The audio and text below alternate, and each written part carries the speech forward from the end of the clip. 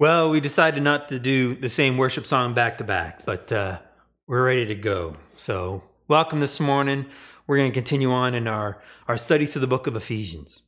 And the book of Ephesians is got this beautiful structure to it, where the first half of the book is all about who we are, what Jesus has done to create us into these new creations. And then the second half of the book is chapters 4-6 is now how do we live in light of that? Now, it's really important to understand it's not about what we need to do in order to become, but the structure is laid out as this is who you are. Now, this is how you get to live. And so we have this beautiful structure that we've been going through, and we're coming to the close of chapter 3. We're not quite there yet. We're going to get there next week, but it's really cool to come to an end of this section because I'm going to use an analogy. It's an often overused analogy, but I think it's a great analogy, especially for this picture of this passage that we're going to be studying, is that the first 3 chapters of the book of Ephesians is kind of like climbing a mountain. And we started off in verse 1 of chapter 1 in the foothills, and we've been climbing the mountain with each verse ascending higher and higher.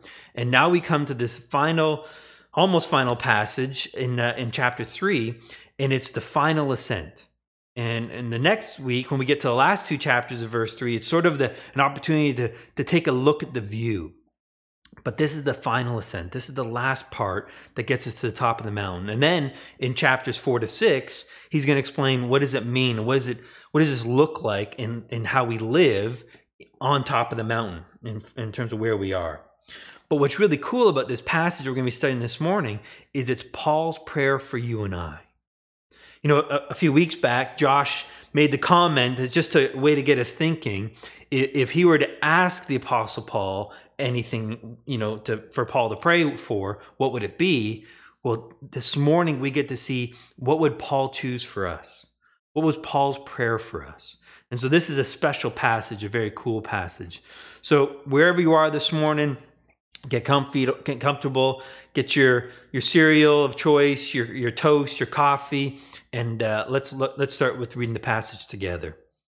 So in Ephesians 3, verses 14-19, for this reason, I bow my knees before the Father, from whom every family in heaven and on earth derives its name, that he would grant you, according to the riches of his glory, to be strengthened with power through his Spirit in the inner man, so that Christ may dwell in your hearts through faith, and that you, being rooted and grounded in love, may be able to comprehend with all the saints what is the breadth and length and height and depth, and to know the love of Christ, which surpasses knowledge, that you may be filled up to all the fullness of God.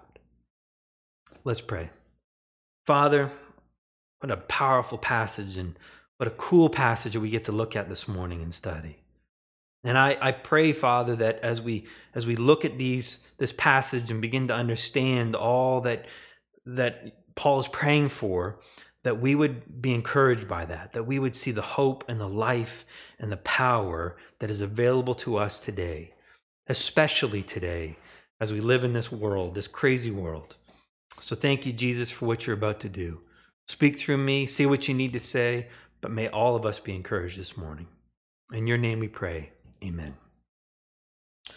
Well, this passage begins with for this reason, and it's really an echo back to chapter 3 and verse 1 at the very beginning of this passage. And Paul was beginning this prayer in verse 1, and then he kind of interrupted himself. And so verses 2-13 is Paul taking a pause. He's taken a bit of a rabbit trail, but what a rabbit trail it was. I mean, at the heart of that passage, we saw Paul explicitly stating this mystery that is the gospel, explicitly stating what it is that you and I possess. And what he's saying here is that we're no longer under the old covenant. That under the old covenant was a whole other way of living, a whole other system. It was one where the Jewish people had to earn and fight for every blessing and for living under that constant fear of losing it. And that's how they lived. But now, you and I, we've been given something new. We've been given something exciting. He talked about how this mystery has been revealed in Christ. It's a mystery where you and I, we become fellow heirs and fellow members of one body and fellow partakers of the promise that's all in Jesus. And so we have this new life. And so under the new covenant, we have a new way of operating. Under the new covenant, we now have access. We have standing. We have approval. We have the strength and the significance and the value due to not what we do, but who we are as children of God. We're born again, born as brand new creations, as entirely new people into God's family, a family where God is our Father. He's our protector. He's our provider. He's our comforter. And so this is the prayer that Paul's going to be making here in this passage. It's a prayer that he's making to the Father. And the Greek word here he uses here, it's not the typical Abba. It's actually a more of official term, Father. And I think that Paul's doing that because in Paul's day, fathers were highly respected. They were the head of the home. They had all the authority, all the control. They controlled the finances and all the decisions that happened in that family. And I'm not saying that's right or wrong. That just was the reality. It was the fact at that time that the person who held all the power was the father. And this is the father that Paul's coming to. He's coming to a father who is in complete control, who has the authority and the power and the ability to look after us. And so he is a child approaching his father, but not as a child that is coming to his father asking for $20. Don't think of it that way. Don't even think of it as a child coming asking for $100 or $1,000. No, think bigger. Think bigger, because he's coming to this father on the basis of the riches of his glory. So think about it. To kind of give you a comparable illustration of the degree to which Paul is asking or looking to God the Father, is he saying to him, Dad, I see the richest house in the region. I want to buy it. You know, the one with the indoor pool and the indoor bowling alley and golf course and the 10-car garage and all the fancy cars that go in, are in the garage. Yeah, that's the one I want to buy. Can I have some money? That's the kind of ask that Paul's asking for here. Think big, think enormous. And so that's what he's saying here to this father.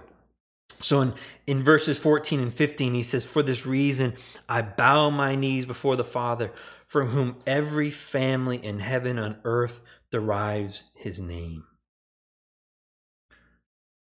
I want to focus in on that last part there. The part about how every family, both in heaven, which is not just the angels, but it's all of the created beings in heaven, all the spiritual beings, but also every family. Every family. This past week we've seen some deep wounds being reopened in our neighbors to the south in the U.S. with the really horrible death of George Floyd, who, by all accounts, is a brother of ours who is with Jesus today.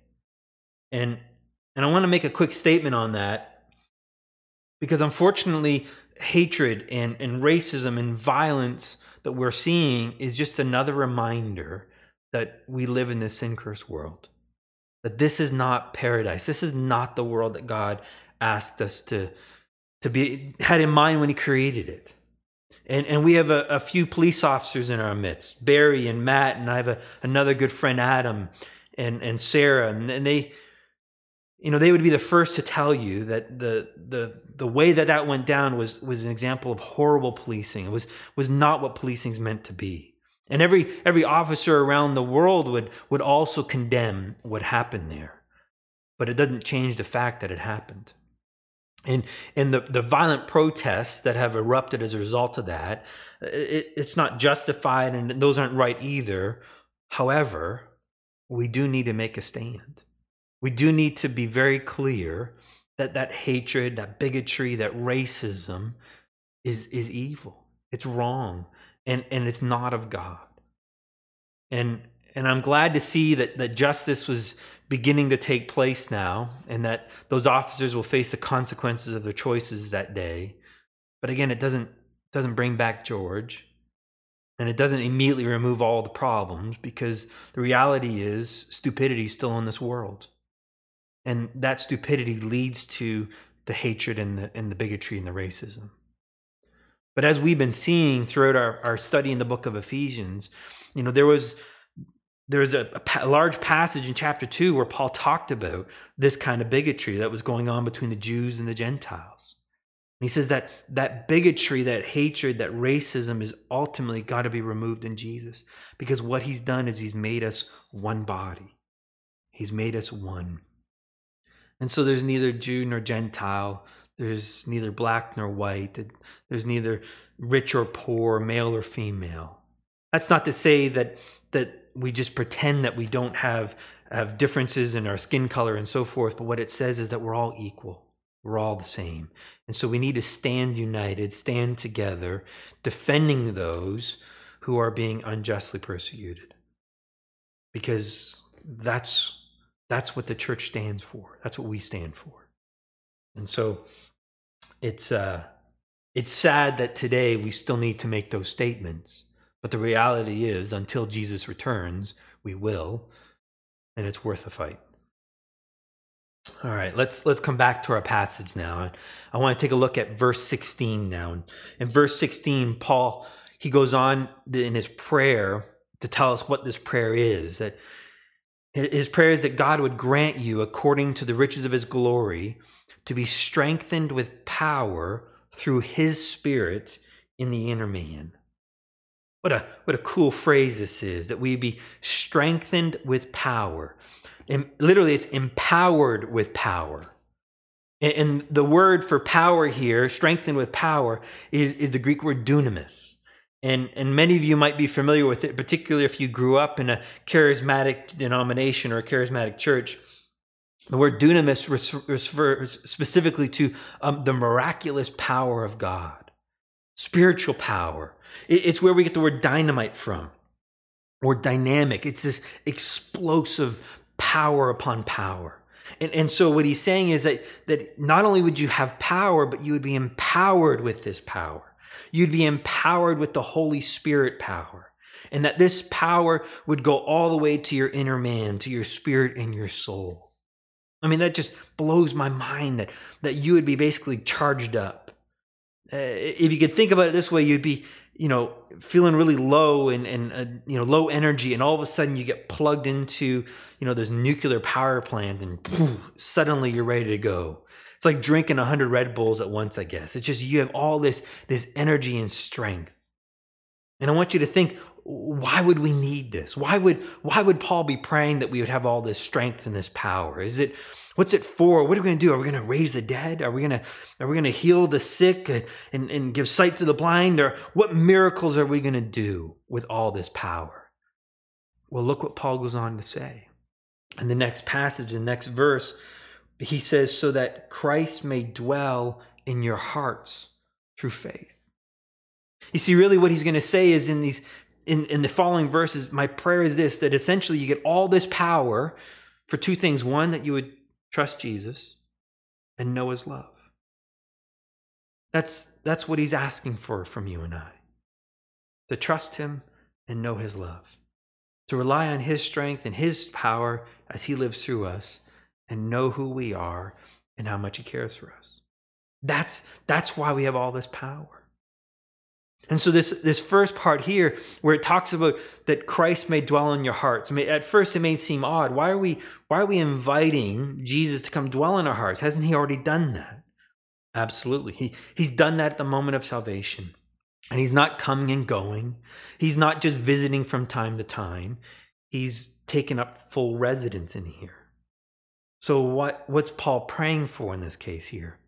Well, it's not that Jesus would come, but rather that he would dwell in our hearts in a way that he would become the central figure in our lives. You see, for me growing up, I grew up in a way where Jesus would show up from time to time in my life. He would be there for Sunday mornings. He would be there, when I remember to pray at night or maybe the odd time throughout the week. But for the most part, it was me, and Jesus was sort of making a guest appearance. He was sort of like that, that funny character, that loved character that would show up on the TV show, but he's not there every time. He's not in the opening credits. And the reality is, he's the main character. It's all about him. And what Paul is praying for in this passage, in this verse where Christ would dwell in your hearts, what he's asking for is that we would be so fixated on Jesus, that we'd be so aware that it's all about him, that when something happens, either the difficult or the wonderful, the exciting, that we would immediately cry out to Jesus, that we would run to him, that we would see him in this moment, that he would become a permanent fixture, no longer that guest appearance, but the main star. And for me, that happened 20 years into my Christian walk. It wasn't until that I understood that I've been crucified with Christ, and it's no longer I who live, but Christ who lives in me, that he's taken up permanent residence so that Jesus can live in and through me. And all of that is taking place, all of that's happening day in, day out, moment by moment, by faith, by trusting, by relying. And so that's what Paul's praying for here, is that we would be empowered with his great power to remember, to trust, to depend upon the Christ that dwells in us right now. So that's the first thing he's praying for. The second thing he's praying for, he goes on to say in the second half of verse 17, in that you being rooted and grounded in love. Oh, I love that phrase, rooted and grounded in love. This is a beautiful picture of an anchor. And Paul uses the perfect tense here, which means that it's already taken place. It's already happened. It's happened at the moment you were placed into Jesus Christ, and you have been fixed and rooted in him. He becomes our anchor. He becomes our foundation. And that is an unshakable reality now. Nothing can take that away from us. And so although the circumstances around us might begin to shake, whether it be what's going on in the U.S., whether that's be going on with COVID-19, whether it be what's going on in your own world or what's going on in your own household, or even what's going on in your own soul, that while there may be shaking happening, nothing's changing with the reality that you are rooted in love, that you are planted in love, that you have this solid ground that you're on top of. That can't be shaken. So we're rooted and grounded in love. In order, in verse 19, it says, to know the love of Christ, which surpasses knowledge. This first word here, know, to know the love of Christ, it's the Greek word gnosko. And this word gnosko is not a knowing about. It's not information. It's an intimate knowledge. It's a deep personal knowledge. It's more than just knowing about certain things, and it's a personal knowledge. And Paul's praying that you would not know in a factual way that God loves you, but you would know it in an intimate way. But here's what's really amazing to me. He says that you would know it in a way that surpasses knowledge. And in fact, that second word for knowledge is the same word, gnosko. So it's interesting that you would have a knowing, a gnosko knowledge that is beyond a gnosko knowledge. And I thought about what does that mean and what does that say? And what Paul was getting at is basically this, is that you would know that you know that you know that you know that you know that you are loved. That you are so rooted and grounded in that nothing can move you from that knowledge that you're the one that Jesus loves. That I would be so rooted in that, Paul's praying for me, that you could come along and you can convince me of all kinds of things. Maybe you could convince me that the sky is orange right now, and that left is right and upside down is sideways. Maybe you could convince me that Pepsi is better than Coke, and that country music is the music of angels. I don't know. Maybe you can convince me of a bunch of things, but the one thing you could never sway me on, the one thing that you could never change, is that I know I'm the one that Jesus loves. that I'm so confident in that. That's what Paul's praying for. That we have that solid, rock solid understanding. Being rooted and grounded in that love. That Jesus loves me. So let me illustrate it to you this way. We're going to play a bit of a devil's advocate, and no pun intended, but literally a devil's advocate here. Imagine you're sitting there before Father, Son, and Holy Spirit, and as it talks about in Romans 12, we have the accuser of the brethren. Your accuser who is accusing you day and night before the Father. Meaning what he's doing is he's attacking your character before God. He is making a case. He is presenting a legal argument for all the reasons why God ought to reject you. Why you're not good enough. You're too much of a mess. You don't have what it takes. You're something that makes you disqualified now from God's love. And so he begins the argument, and he talks about your failures. All the times that you've let God down. The times you've let others down. The times you even let yourself down. How you have betrayed your conscience and you've betrayed your morals. And all the sinful habits that you have. You can't seem to shake. Your problems with drinking. Your problems with pornography, your problems with hiding and running away from other problems, whether it be watching too much Netflix or playing video games or just clamming up and disappearing. Maybe it's the weakness that you consistently show and how you just can't seem to do enough around the house. Maybe it's the burden you feel that you are to other people. Maybe it's the guilt and the shame that you feel from all the other people you've hurt from your past, where you have taken advantage of people and you've manipulated people and you used anger and violence to hurt them. Maybe it's because you've been hurt. People have taken advantage of you and abused you, used you, discarded you. Maybe he's reminding about how you've been discarded so many times by so many people that you're clearly just a piece of trash, just used Kleenex to be used by others and discarded. Maybe he's bringing up the fact that you're different, but in all the wrong ways. How you've been mistreated, how you're boring. Maybe he brings up the COVID-20. And you might think, well, Ross, it's COVID-19. No, I'm talking about the 20 pounds you've added since COVID-19's begun. And so you just don't look right anymore. You don't look attractive in your mind. And so he's bringing that up over and over again. Or maybe he talks about how you've just been forgotten. That no one really cares about you. You're not important. That the only thing special about you is that you're not actually special. And that you've been damaged and you're inadequate and you're just so needy to people. And therefore, you've got nothing to offer.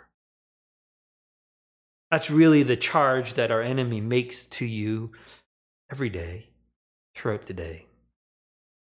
And I want you to imagine he's making that case before God, Father, Son, and Holy Spirit. And it's an impassioned argument he's making. And he's bringing up evidence and case studies and reasons why that's the reality of it. And the reality is, based on your time on earth, he's got a lot to draw from. And so after wearied from making that argument, he sits down with a rather satisfied grin on his face, thinking that surely the case he's made is airtight. Surely there's no holes in this. And at that moment, Father, Son, and Holy Spirit begin to confer. They kind of look at one another, and they give a knowing nod to imply that they all are in agreement here. And they look at our enemy, they look at the accuser, and they say something to the effect of, "That's it. That's your case. That's all you got." I mean, what you say is not news to us. It's not new to us. We We've known about all of that. We've known their history. We've known their past. We know their struggles, and we even know what is going to come. But you see, none of it is relevant. See, none of that matters to why we love, because our love is not reactionary. Our love is not a response to what they do or don't do. Rather, our love is an outpouring of who we are. we just love them. We just love her. And the enemy is dumbfounded and he's shocked because this love truly is unheard of. Because it's not deserved. It's not based on merit. It's based on God's grace and his mercy and his compassion. That while we were yet sinners, while we were no good, God says, I love you. And so he turns one last time at our accuser and he says to him, please understand that neither life nor death, angels nor demons nor principalities, nor things present nor things future, nor height nor depth, nor anything created can separate my child from my love. My love is constant, and it's perfect, and it's pure. And at that moment, he turns to you with a smile, and he invites you now to join him on his lap. And so you come and you sit with your Father, and he holds you tight and close, pulls you into his chest, and you just rest. You rest in the knowledge that you know that you know that you know that you're safe, that you're secure, that you are rooted and grounded in his love. That's what Paul's praying for here. That's why you and I need the power of the Holy Spirit, because to understand that love, to trust that love is so hard. It's so hard because the reality is the accuser doesn't just shut up at that point. He just starts all over again. And he plays out and makes the case and brings up the charges and says, but here's more evidence. Or he comes back and he circles around to particular evidence, particular moments, particular failures. And shame and guilt begin to creep into the edges of our soul. And that's when God whispers again, know my love. Trust my love. My love's enough. My love has made you enough. My love has made you worthy. You are safe. Look to me. Trust me. And that's why we need this power. That's why we need this strength that God's giving to us. And so he concludes verse 19 by saying this. He says that you may be filled up to all the fullness of God. See, that was the plan, that was the goal, that God would do all this, that this power, this strength, this knowledge, this comprehension would allow us to be filled to overflowing. The word here for filled, literally what it means is to cram. It's to stuff. And that's what Paul's praying for, that this love that surpasses knowledge, that doesn't make sense, is being crammed and pushed in more and more to the point where it's overflowing. So let me give you this illustration. I want you to imagine that God invites you into a treasure room. And it's got gold coins, Spanish bullion, because that sounds expensive and more valuable than just regular gold coins, right? So it's got the most exotic, expensive, valuable gold coins, and it's like, what was the Disney duck cartoon that would go swimming in the this pool of gold coins? That's sort of the idea of it, right? And so he says, fill up, take as much as you need, as much as you want. And so you immediately begin to, you stuff, every pocket with gold coin to the point where they're spilling out. You take your socks and shoes off and use them, and you tie your shoes around your neck, and they become pockets in which you You can stuff the gold coins in. You find a sack and you fill it up with as much gold coins as your body can handle. And then you use your shirt and you begin to stuff gold coins in your shirt, and it becomes another way to carry it. You balance gold coins on your head. You're doing everything you can to carry off as much treasure as you possibly can, to the point where with every step, gold coins are just spilling everywhere. And yet you don't seem to have lost anything because you just are overflowing with it. That's the picture that God's giving to us. That we are being crammed with Him. That His life, Jesus, is being pushed into us deeper and deeper, and we're so filled up with Him that Jesus is overflowing into those around us. So let me kind of diagram this passage for you to kind of see how it sort of looks to us. And so basically, Paul's been praying, and the prayer is this: that you and I would be given great power, dynamite power, explosive power, overwhelming power, in order that we would depend on Jesus, that we would trust Him, rely upon His life, and know that we know that we know that He loves us. We would know both who He is to us and in us, and who we are to Him. That we would know that His life is available for whatever you face, whatever struggle you're dealing with.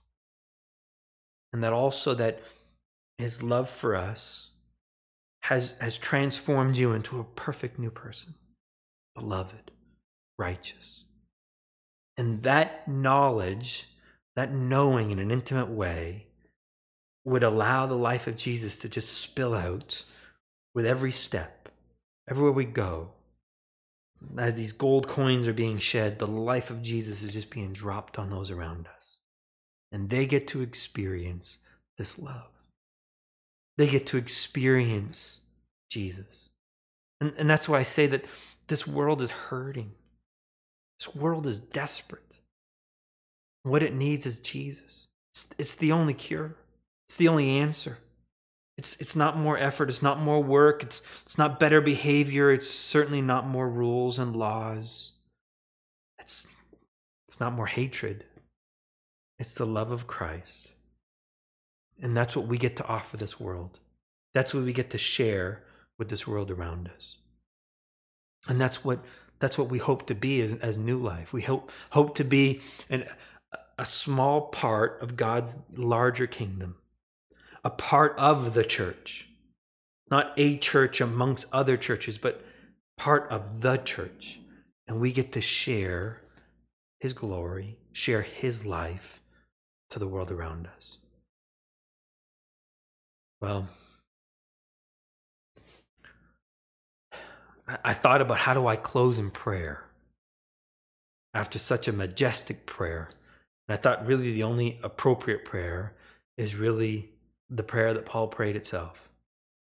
So wherever you are right now, I want to invite you to adopt a posture of receiving. And for some of you, what that means is to bow a knee, kind of like Paul did. And to bow your knee and open up your palms, open up your hands to heaven, and just adopt a posture of receiving. For others, maybe you need to stand up and do this. And know that in standing up, you are making a statement of who you are as a child. That you're not a wretch, you're not a forgotten or worthless, no good sinner. You're a saint that gets to stand in His presence because we've got access to Him as we've been seeing. So maybe you stand right now with your arms open wide.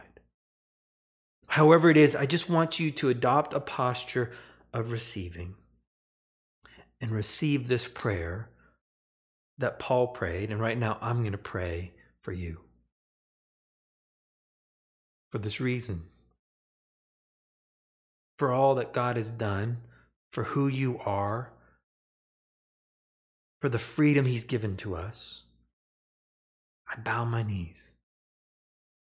I pray before our Father, our provider, our comforter, our source of life, our source of everything, from whom every family in heaven and on earth derives its name.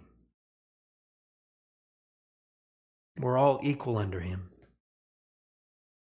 That he, this wonderful Father, would grant to you, would give to you, would gift to you, according not to what you've deserved and not what you've earned, but according to the riches of his glory, the boundless limits of what he has, to be strengthened with power, to have power upon power, with his Spirit, his powerful Holy Spirit, powering your spirit, your soul, empowering your inner man, so that number one, Christ may dwell in your hearts through faith. That you would trust him, that you would rely upon his strength and his power day in, day out, that you would see he's here right now. And two, being rooted and grounded in love, that you would be able to comprehend, that you would have power to understand, to grasp, to fathom the boundless height and depth, length and width, the limitless love, along with all the saints. That you would know, that you would know, that you would know the love of Christ that surpasses all knowledge. So trusting him and knowing his love, you would be filled up, crammed to overflowing the fullness of God in and through you. Bless your new life. Have a great day.